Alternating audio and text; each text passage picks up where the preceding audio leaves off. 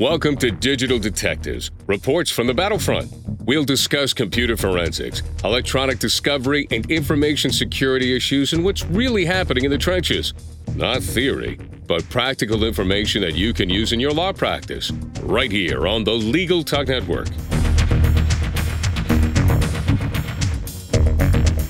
Welcome to the 95th edition of Digital Detectives. We're glad to have you with us.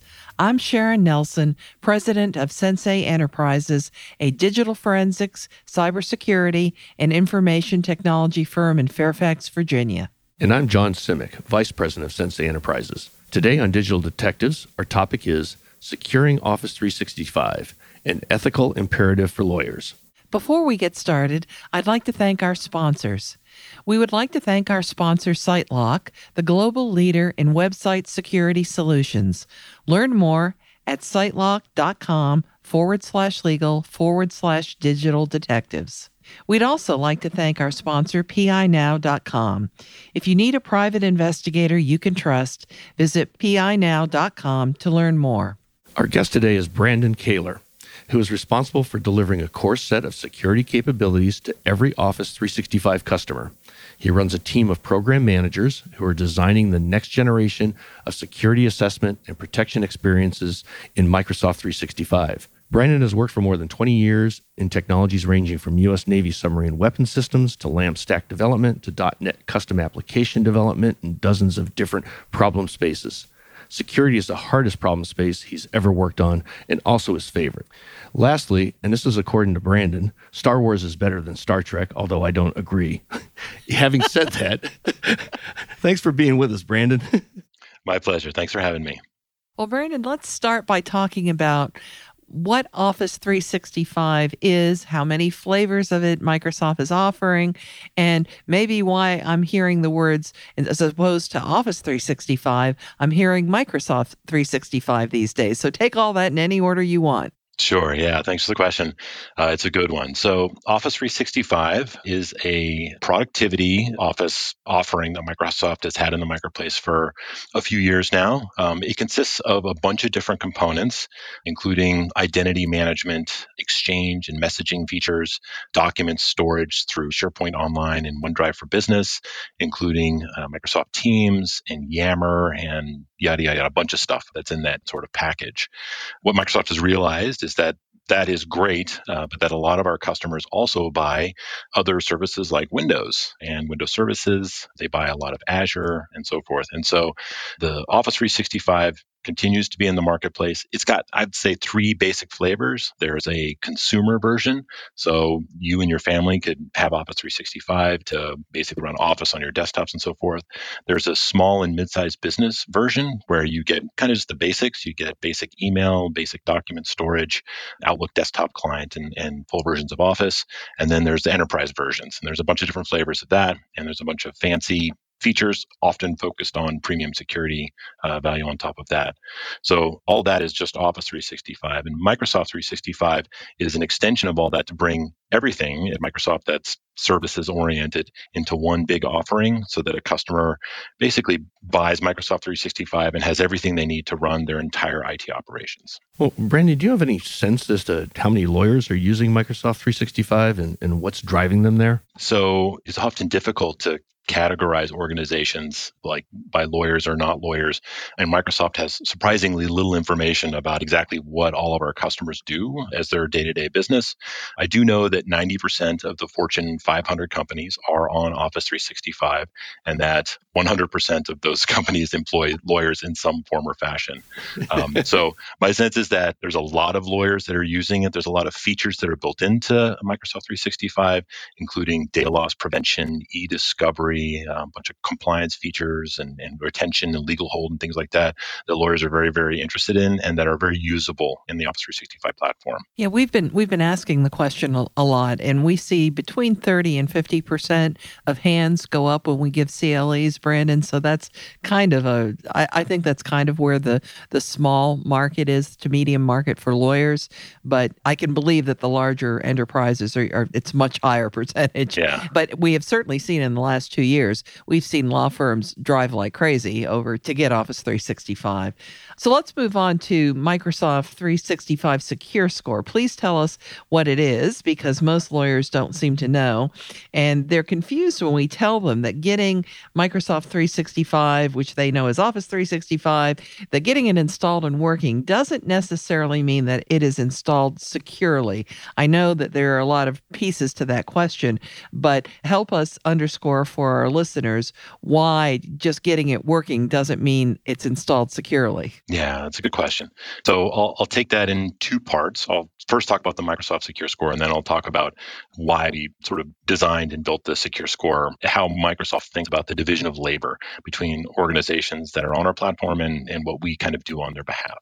So the Microsoft Secure Score is a couple years old and was invented by my team. And the reason why we built the service was because we had a lot of customers telling us that they didn't understand what security features were available in Office 365 and that they didn't understand what the value of any given feature was. And so at the time, there was a lot of security features for Exchange that would be in the Exchange administration console. Security features for identity would be in the Active Directory portal, and features for Skype for Business would be in the Skype for Business portal. So it was sort of spread all over the place. And customers were like, I don't know where to go, and I don't know which one is more important than the other. I'm not an IT professional. You tell me what I should be doing. And so we decided to police up all the different security features that a customer had control over, and to essentially just do an evaluation and say, okay, how effective is this control, this configuration or particular activity? How effective is it at mitigating some specific risk, right? An attacker targeting you to do any given thing. And then we assigned it points, and the points, there's a certain amount of subjectivity in them. So when we say a control is worth 50 points, objectively it might be 49.5 or 51.2 or whatever, but it gets you in a sort of magnitude of this control, this recommendation is twice as valuable as some other control that's maybe worth 10 points, right? So we essentially put all that together and exposed it in a website that customers can go to. We did a lot of explaining in the Secure Score about what it is that we were asking them to do and why we wanted to do it. And every single control has the ability to take the action right then and there. And when we shipped it to customers, they were delighted that they had a nice, clean, stack-ranked list of all the stuff that they could do, and with enough information there to make a decision like, this control will make this sort of change and impact these users, and I can decide whether that impact is acceptable to me or not. So this balance between security and productivity was an important consideration for most of our customers. In the past, in the Wayback Machine, customers would do these things. They would run these tools called baseline security analyzers, and they would do it fairly infrequently. And what would happen is the baseline security analyzer would come back and say, these are the 10 things you must do, and these 20 things are, moderate value, moderate importance, and these things were low value. And customers would look at that list and they'd be like, all 10 of the things that you're telling me that I have to do are not possible for me because my organization has some kind of idiosyncrasy. And they were always frustrated by that. Like, you're telling me I have to do this, and I'm telling you this doesn't work for my organization. So the Secure Score basically denudes the narrative there of any subjective evaluation, like this is critical or medium or high, and instead just says, look, you can either do one thing for 50 points or 5 things for 10 points, same security value, right? You make the choice about what works for your organization specifically. All right, so that's the first part of the question. What is Microsoft Secure Score? The second part of the question is really about a division of labor. A lot of customers are used to their IT operations being kind of on-prem focused. We call it on-premises. They've got a computer that's in their office, and maybe they've got some servers that do some set of things for them and so forth. But over the last 5 years, most productivity services and a huge number of other types of services that people use have moved to the cloud. And basically what that means is that you, the organization, the customer, don't have any control over the server that's running that particular piece of software. You're storing your data in a place where you have no idea where it's at. And the service provider is put it somewhere that makes it super convenient for you. That makes it's usually geographically close to where you are, and they've added a lot of special sauce to make sure that it's secure, so that you don't have to do any of that stuff. You don't have to know how to patch servers or install software or configure firewalls or any of that kind of stuff. So in this case, in Office 365's case, Microsoft does all that for you. So everything that is super far down the stack, networking, machine hardware, operating systems, configuration of core operating systems, all the scanning and patching and antivirus configuration, all of the deployments of new versions of Exchange or SharePoint or whatever. We handle all that. And we do it in a way that's functionally transparent to the end user. They don't notice that Exchange, for example, is doing deployments every single day to hundreds of thousands of servers all over the world. You don't notice it. So that's all great. Most customers sort of get that they don't want to have to do that work, and they're happy to let Microsoft make sure that that infrastructure is all super secure. But in the end, there's still users out in the world with computers and mobile devices that are connecting to that data. They're authoring that data. They're uploading it to the service and so forth. And attackers are onto that. They know that it doesn't matter how good Microsoft is, there's still what we call front door interfaces that users interact with that are vulnerable. And so what the Secure Score does is basically lay out all the things that you, the customer, you, the organization, can do to make sure that the interfaces that your users are interacting with are as secure as they can be. All right, that was a long answer. Sorry. No, but it was really good, and it was very understandable to listeners, I think, because they do need to understand why Microsoft has one job that it does, but maybe their cybersecurity folks or IT folks also have a job to do on their end. And that's very helpful. And that's a good dovetail to my question, Brandon, is that, who should be using this Secure Score or taking advantage of it? Is it really the IT folks, or is it more business driven? It sounds to me like it's more business driven, and then their IT support people, the business users, or in our case, our lawyers, if you will, right, the partners or whatever, should be saying, this is the way I want to operate, and I want to have this kind of a level of security because I'm dealing with all this client confidential data. So the Secure Score, I think it as being both a very tactical tool that some sort of administrator or operator needs to log on to with some regularity, review, and take some sort of action.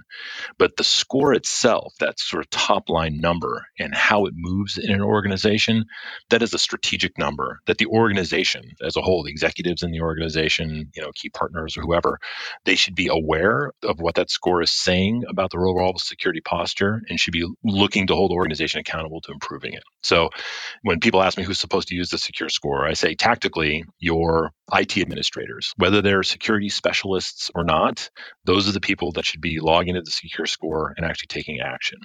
Now, your end users likely won't even, like the Secure Score itself, just from a technical perspective, you have to have some kind of an administrative role in the organization in order to log on to it and review the controls and take the actions and things like that. That being said, there's a bunch of ways that you can export data from the Secure Score specifically to report out about what your organization's score is and what the trend is.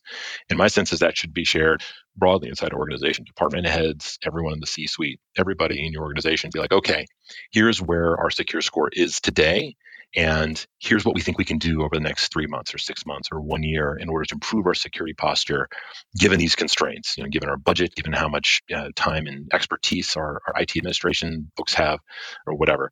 I like to think of it as the Secure Score represents your posture, and that's everybody's business. But the sausage making of improving that posture is often constrained to your IT administration. Yeah, it's that getting to good, right? Yeah, that's right. Exactly. Get to good. So for a lot of folks, they don't really understand the key threats that law firms and other organizations might need to be concerned about in the cloud. Can you help them out just a little bit with that? Yes. The threats are, I would say they're complicated.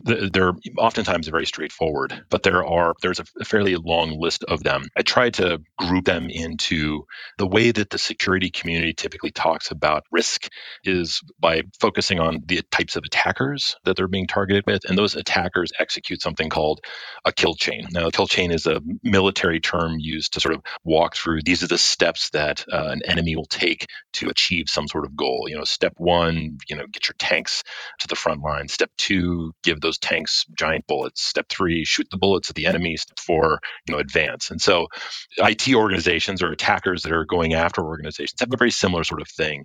It usually starts with some sort of identity breach. It's often considered a toehold.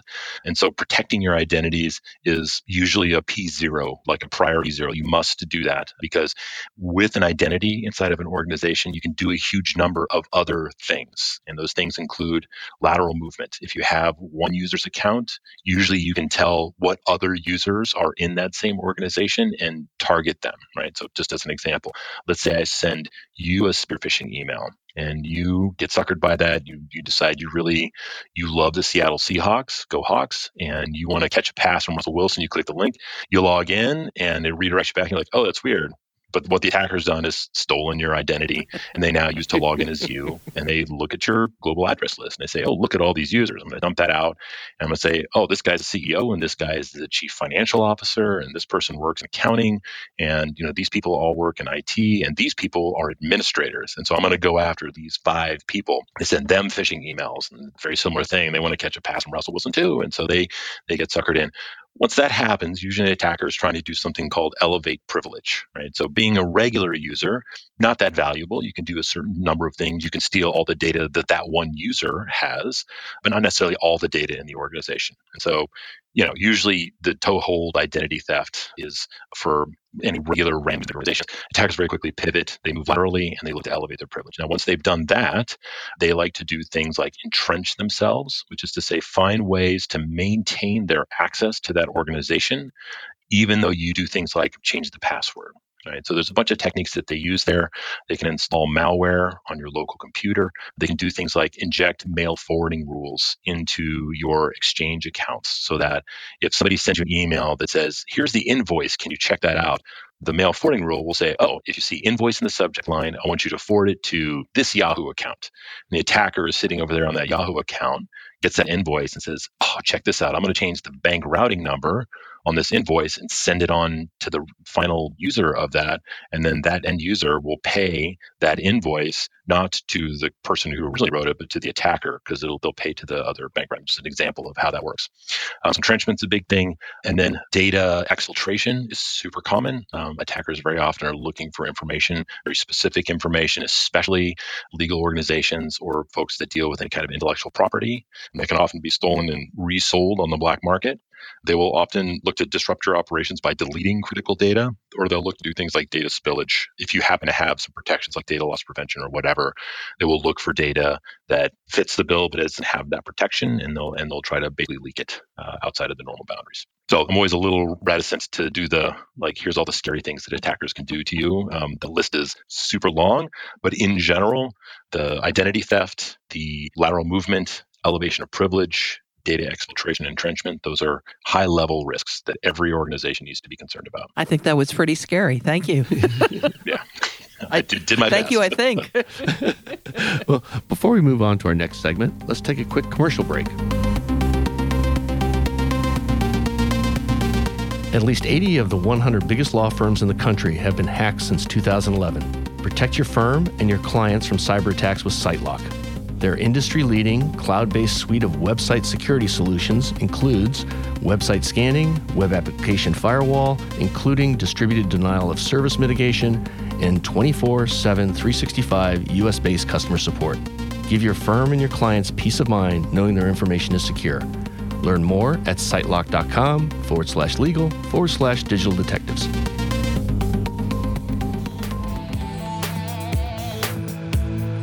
Does your law firm need an investigator for a background check, civil investigation, or other type of investigation? PINow.com is a one-of-a-kind resource for locating investigators anywhere in the U.S. and worldwide. The professionals listed on PI Now understand the legal constraints of an investigation, are up to date on the latest technology, and have extensive experience in many types of investigation, including workers' compensation and surveillance. Find a pre-screened private investigator today. Visit www.pinow.com.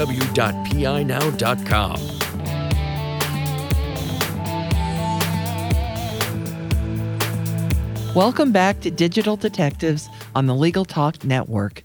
Today, our topic is securing Office 365, an ethical imperative for lawyers. Our guest today is Brandon Kaler, who is responsible for delivering a core set of security capabilities to every Office 365 customer.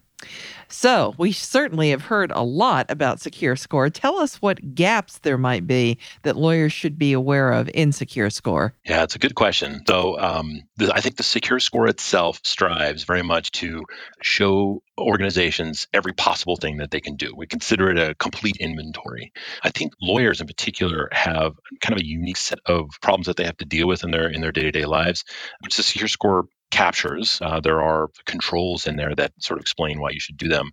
And a lot of it just has to do with data security. So I think lawyers work with a lot of privileged and confidential information. And there's a bunch of features in Office 365 that help them do that. They include data loss prevention, e-discovery, data classification and categorization, and things like our information protection offerings. And so what those allow you to do is as a lawyer, say, this information is part of some litigation, needs to be retained and protected. This information needs to be classified in a specific way, and certain policies applied, like this particular email or this document can never go to anybody outside of my organization, as an example. So data loss prevention will make that possible. Other things include this particular type of information always must be encrypted, or it has to have some sort of data policy applied to it that it can't be exposed beyond this set of people that I have specifically granted permissions to see it. So the Secure Score captures all of that. I think lawyers typically use that in their day-to-day lives. In the conversations that I have, and admittedly, I don't have a ton of lawyer friends, but most organizations that I talk to are often surprised by the breadth of security features that are available, and they're often surprised by what we consider to be core security features. So things like multi-factor authentication is something, it's literally at the very top of the list. We tell every single person to do it, and lawyers are often surprised by that. Like, why would I have to do that? What value does that have? Well, Brandon, I know that Secure Score can be, anywhere from the tens up to the several hundreds. And I think you talked a little bit about this earlier, about what some of the enterprises are doing, where they focus and how they can balance these things. But if I'm a smaller law firm, what kind of scores should we realistically be shooting for? Yeah, it's a good question. I get this question a lot from a whole variety of organizations. One of the little bits of genius that I point to in the Secure Score is that it is functionally a game, right? It's a gamified experience. The score itself, you can compare it to yourself, but it also includes averages and aggregates for customers that have the same number of people in that organization.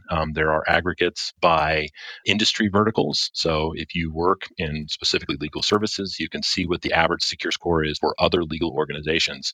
And so people can get some anxiety, like my score is lower than the average or not as high as, companies of the same size and so forth. And that was intentional. We wanted people to have some contextualizing information. All that being said, it doesn't matter how big of an organization you are, you can basically achieve all the points. That being said, we never encourage customers to try to achieve all of the points. So if you were to turn on every single control, the Office 365 suite would become very difficult to use. And so what we want you to do is to make smart, intelligent decisions about what trade-offs you're willing to make. And in general, it doesn't matter that much what your score is. What matters is that you're aware of what your score is and that you are constantly working to improve it incrementally over time. So if your score out of the gate is a 50 out of a possible of 350, first of all, you should feel pretty pumped because the average right now is about 31. You should be looking to take your score from 50 to 55 next month, and from 55 to 57 the month after that, 57 to 62 the month after that, and so forth. Small incremental change results in much bigger impact over the long term than trying to, out of the gate, get a score of 250. All of your users revolt, and you end up having to regress all those back anyway. And I'm sure you don't have any cheat codes, right? No cheat codes for that. At least not yet. We're trying to build some easy buttons in there, but yeah. Can you briefly let our listeners know of some of the best practices they might follow to get, be, and stay secure in the cloud? Yes. So I'll highlight 4 things. First of all, everybody should go look at the Secure Score. It is a great piece of information to get you in the right headspace, contextualize what your particular configuration is, and you'll get a sense of what all the options are. So use the Secure Score is usually the first best practice that you should go after. The second thing that I tell everybody to do is to apply a requirement for multi-factor authentication for everyone in an administrative role in your organization. Earlier, I was talking about elevation of privilege and attackers targeting administrative roles. Once an attacker has an administrative role, they can usually really run roughshod over you. They can do everything that they want to any user they want inside of your organization. And so making sure those accounts in particular are very, very difficult to breach is the second best practice. And if you look at the Secure Score, the number one recommendation is to enable MFA for administrators. It's worth 50 points. The next closest one is like 20 or 30 points. So it's the most best thing you can do. Third, I would tell everybody to enable auditing for everything. So there's something called a unified audit pipeline, and Exchange has a bunch of auditing features and so forth. And what this is basically a feature to enable all of the interactions that your users have with the service to be recorded. And what this will do down the road is if you get breached, and everyone should assume they'll get breached at some point, you'll be able to effectively figure out what the bad guy did. So that's a super key thing. And the last thing that I would recommend for most organizations is to figure out how to use the native security management features, being able to do detections and investigations in Office 365, or find a third party. There's two kind of like broad categories, either a SIEM, a security information and event management platform, or a CASB, a cloud app security broker.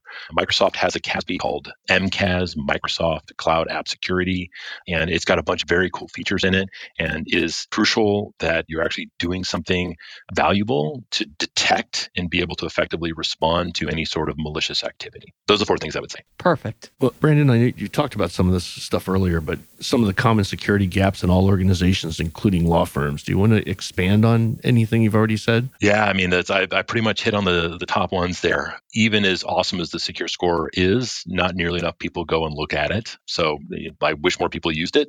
I think we'd find a lot fewer breaches in the New York Times, being reported in the New York Times, if people did. That admin MFA thing, our adoption rates are still much lower than we want them to be, although Microsoft is taking significant steps to change those, to essentially insert friction in your organizations by making mandatory policies that those are all by default. The auditing and the MCAS SIEM point is definitely bigger companies. The point at which your organization is large enough where you start hiring security specialists is the point at which most organizations, those are kind of the big gaps. It's the small and mid-sized companies that they've got the IT guy, and the IT guy is the all things guy, and they're often not security specialists. And so using the Secure Score makes those sorts of features just much more accessible to them. It's like a security education and action platform all sort of rolled into one. Well, I'm with you for that MFA, boy. We're harping about that all the time. Yes. You're preaching to the choir here, for sure. We only have just a very brief time left, but, I certainly wanted to give you the chance to tell us what Microsoft does to secure lawyers and their data in the cloud. So I described this division of labor between Microsoft and our organizations. What Microsoft does in the cloud is like the amount of investment, the number of people, like thousands and thousands of people. It is like tens and hundreds of millions of dollars a year that Microsoft spends to make sure that everything that's in our cloud is super secure. If I had an hour, if I had 10 hours, I could walk you through all of the very complicated systems that we have in place to ensure, for example, that none of our operators have any standing access to anything inside the data center. We've got features where if you call Microsoft and say, we want you to restore this mailbox in the service, it would require your approval. Like we would generate a request that would go to you. You would have to say, I allow Microsoft to do this particular, data access point, and only at the point at which they approved it would that thing actually happen. So there's a lot of stuff that sort of goes into that on the service side, on the cloud side. In terms of what Microsoft does for organizations to help them, the Secure Score is a good example of that, although there are many, many other things. We're constantly innovating to add new features. And more importantly, we listen to our customers, we pay attention to how we see them get breached, and we use that information to change configuration. So that admin MFA is a good example. Today, there's a feature that's available in preview called baseline protection that allows a customer to apply as a policy. Everyone in an admin role will be required to use MFA. And in the not too distant future, I'm hoping basically early next year, that feature will be on by default. Like customers they won't have to opt into it. It'll just be on by default.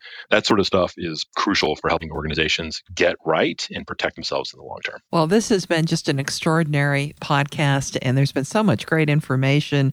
I think people probably, after listening to this, that our listeners will understand Secure Score a whole lot better. And I'll bet the point of greatest confusion is still the difference between Office 365 and Microsoft 365. 365.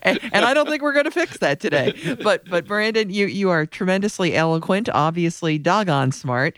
And I think you've helped lawyers come a long way toward understanding that you can't just install 365 and then just let it go. You've got some ethics rules that demand that you do more than that, and secure score is where they should be going. So we thank you so much for joining us today, Brandon. It's been a wonderful discussion. It's been my pleasure. Thank you so much for having me. Well, that does it for this edition of Digital Detectives. And remember, you can subscribe to all the editions of this podcast at LegalTalkNetwork.com or on Apple Podcasts. And if you enjoyed our podcast, please rate us on Apple Podcasts. And you can find out more about Sensei's digital forensics, technology, and cybersecurity services at SEN-SEI-ENT.com. We'll see you next time on Digital Detectives. Thanks for listening to Digital Detectives on the Legal Talk Network. Check out some of our other podcasts on LegalTalkNetwork.com and in iTunes.